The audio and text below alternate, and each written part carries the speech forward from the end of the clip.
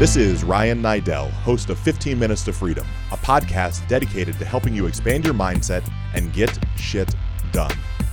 Be sure to subscribe to this show and leave me a review if I've been able to impact your life in any way. Reviews help me reach a higher ranking, which in turn allows the message to reach more people. It's my goal with this podcast to positively impact 1 million people's lives.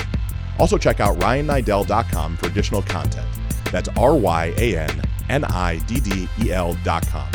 Also find me on Instagram, Twitter, YouTube, and Facebook at Ryan Niddel. Today's episode is listener requested constructive criticism. So in today's episode, I'm going to share with you not only how constructive criticism can help you, but how you can get through to those people that you need to give constructive criticism to. I've shared with you in past episodes that my success in any business I've ever been a part of is because I've been able to find people that have essentially been my mentor. Now, mentor is a term that gets thrown around like an incredible amount, right? Like everybody wants a mentor. Everybody wants to be a mentee or be mentored by somebody. It just bounces around all the time. So my definition of a mentor in this capacity was that I found someone that was successful in the field that I was currently in, and I befriended them and started asking them for advice. And those might have been inversely related when I think about it. I might have started asking for advice and then became a friend of theirs. I'm probably like moss. Like I just kind of grow on you. You don't really have a choice. If you're around me enough, you're going to end up liking me. And so the first guy that really had this impact on my life was a guy named Jeremy Yeager. Jeremy was a finance manager at a small dealership not in Columbus, in Mansfield, Ohio, where I first started in the car world.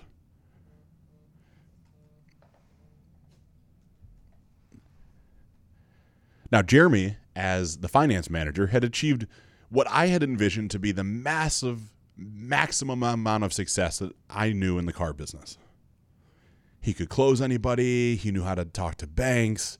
He had this charisma about him. Like he just had everything going on. I'm like, man, I got to learn from this guy. And it wasn't bad that I was actually getting paid whenever he would sell products in the finance office. So there was that as well. So I would go in and ask him how to pitch, how to close deals at the table, how to use the right word tracks. Explain to me how you got from selling cars 4, 5, 6, however many years ago, into being in the finance office. I want to be able to be in the finance office. And so for that, he eventually shared it with me. And it was him and another guy, Tim Mowry, and really even a third, a guy named Dave, that together the three of them took a vested interest in my success. And I couldn't be more appreciative. Like really, even to this day, they formulated many of the sales strategies that I know still work today because they took the time to care. But part of taking the time to care was the fact that they then had to share with me things that weren't so pleasant. We'll call them constructive criticism. And that constructive criticism I invited in at that moment because I had looked for that mentor-esque relationship. You know, if I didn't have the right clothing on or I looked like a slob, they would tell me I didn't look right. Shirt was untucked. Tie was too loose. Outfit didn't match. Sounds pretty, arbitrary, right? A little spiteful even. Not to me. Like we've now crossed into this boundary. We're now on the same page as far as the fact that I need that criticism. I need that feedback.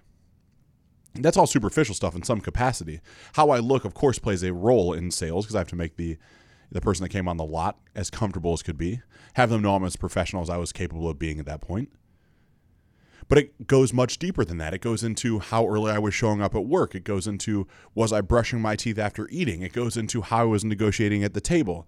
It goes into how I was collecting the paperwork and making sure things were legible so I could turn them in. Like it just kept stacking up on each other. And some would look at this like they were tough on me, like it was a little bit of a boot camp. I mean, especially Jeremy. And Jeremy and I became, lifelong friends after this. So I think the world of him.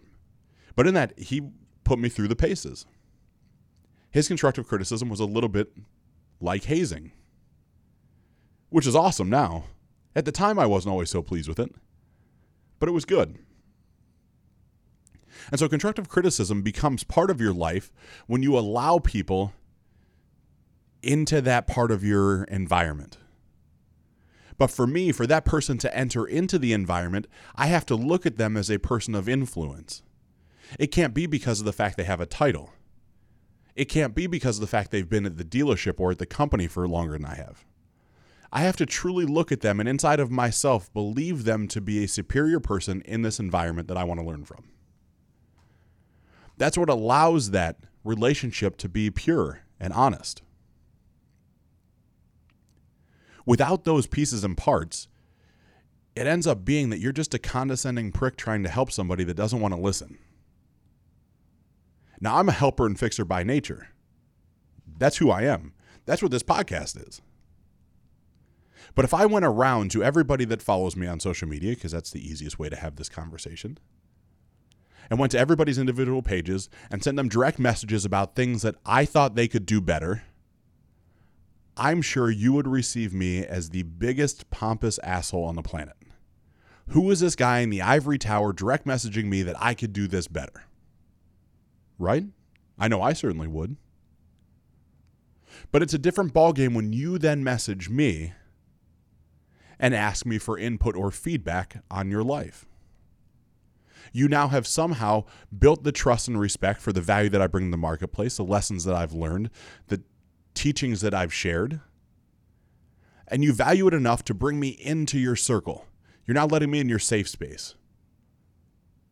Now, when I'm in your safe space, I might punch you in the jaw. You might need it. It's not all sunshine and roses and butterflies, but it's not supposed to be. But it all comes down to the fact of being invited in.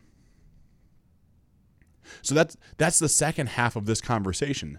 Let's say that you have a subordinate, someone that you want to mentor to become a better version of the salesperson or employee that they are today.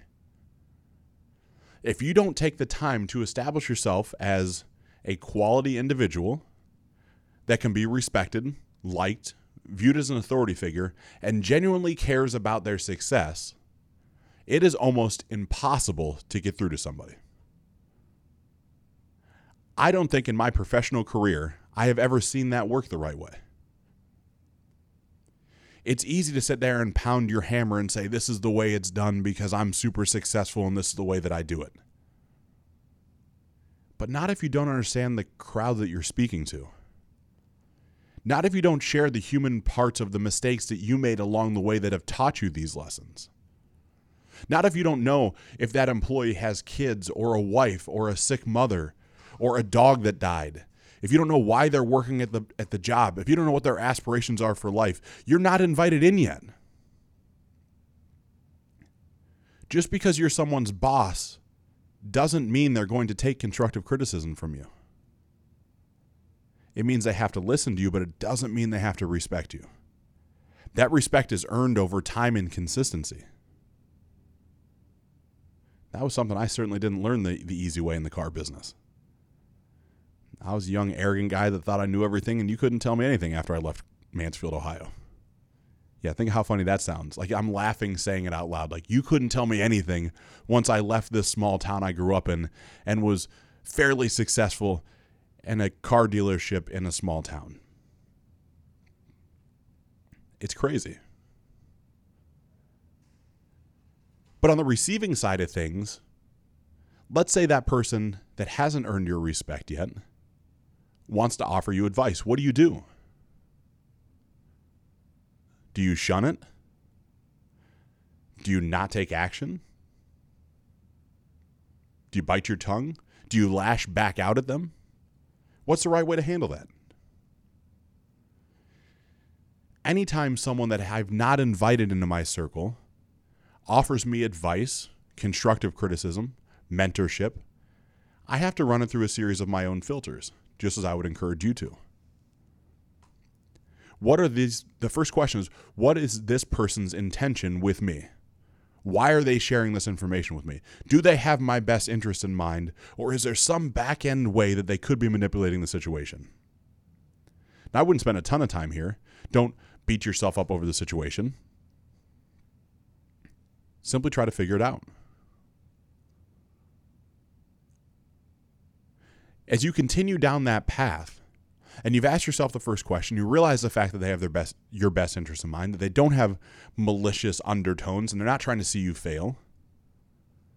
Then ask why it's starting to affect you and why your stomach gets tight when they give you advice. I'll bet most of the time it's because of personal insecurities. Because at some point in life you weren't living the best way. At some point in life you didn't help someone that needed help. At some point deep down the rabbit hole, in your adolescent developmental years, something didn't go the right way and you're not able to take that constructive criticism. On my side of things, for a long time, was the fact that my father always had shared with me things that I didn't do right. I never heard that I had done something the right way, especially when it came to athletics and sports. I realize that now as I look backwards over time, I can see that that's what the issues were. And once I understood that those were the issues, I could then make adjustments to my current self and my future self to make sure that those things weren't limiting, that those were old stories that were developed that didn't have to define who I am today. But it took time being cognizant of that. I had to realize that was the fact. Just like you might have to. And let's say you process this whole situation. That the person has your best interest in mind, and you realize the fact that you're not receiving it because of some self-doubt that you might have from your past. What's the next step? For me, the next step is to look the person in the eye and say, thank you for caring enough to actually share something with me. Because it's not always easy to walk up to somebody and say, hey man, there's just a better way to do what you're doing right now. I haven't earned your respect yet. You don't know me yet, but I see you struggling. I've struggled before. Here's a better way to consider doing what you're doing. That takes some gumption. So to push that forward and make that happen is difficult. Tell the person thank you. You can be the person that then starts to befriend the person that gave you the constructive criticism. It's all a choice and mindset. Like at this point, I don't know any person on the planet that knows 100% about everything. There is someone that can teach you something about every event in life if you're open to receive it. You just have to understand if that person's worth your time or not and what their motives are. So in your life today, as you think about it, where are you against constructive criticism? I think that's one of the biggest things that go on right now. Maybe it's at the gym. You're at the gym, you find yourself to be fairly physically fit, got a decent physique, you feel good when you look at yourself in the mirror without clothes on, and somebody comes up to you and wants to correct your form. And inside your blood just boils. Man, this guy doesn't know anything. His body's not as good as mine. He doesn't know what he's talking about. He hasn't been in the gym as long as I have. Stop for a second. Ask him why he feels a need to share that with you. Try out his way and see if it feels different before you shun it. Maybe the constructive criticism that you don't like hearing actually comes at the office. Maybe you just hate it. Maybe you don't like being told that you're not the best salesperson, but the numbers are backing up the fact that you're not. So drop the ego and start to understand there's a better way to operate. Or maybe it's in the relationship world. Maybe you're starting to date a girl and she shares with you, man, you should really open my door. Like, you'd be a better guy if you opened the door and if you stood between me and the road when we walked, if you opened the door for me. Just the small things. Instead of receiving that, you get mad and hop on Tinder and find another girl. I will say the issue is not with the girl for sharing what's on her mind. The issue is inside of you and your insecurity about taking information from somebody that generally cares about you to try to make you a better person. So if you're able to start receiving constructive criticism, and when the time appears right and dole out constructive criticism to those that are willing to receive it, you'll find that most days you're able to get shit done.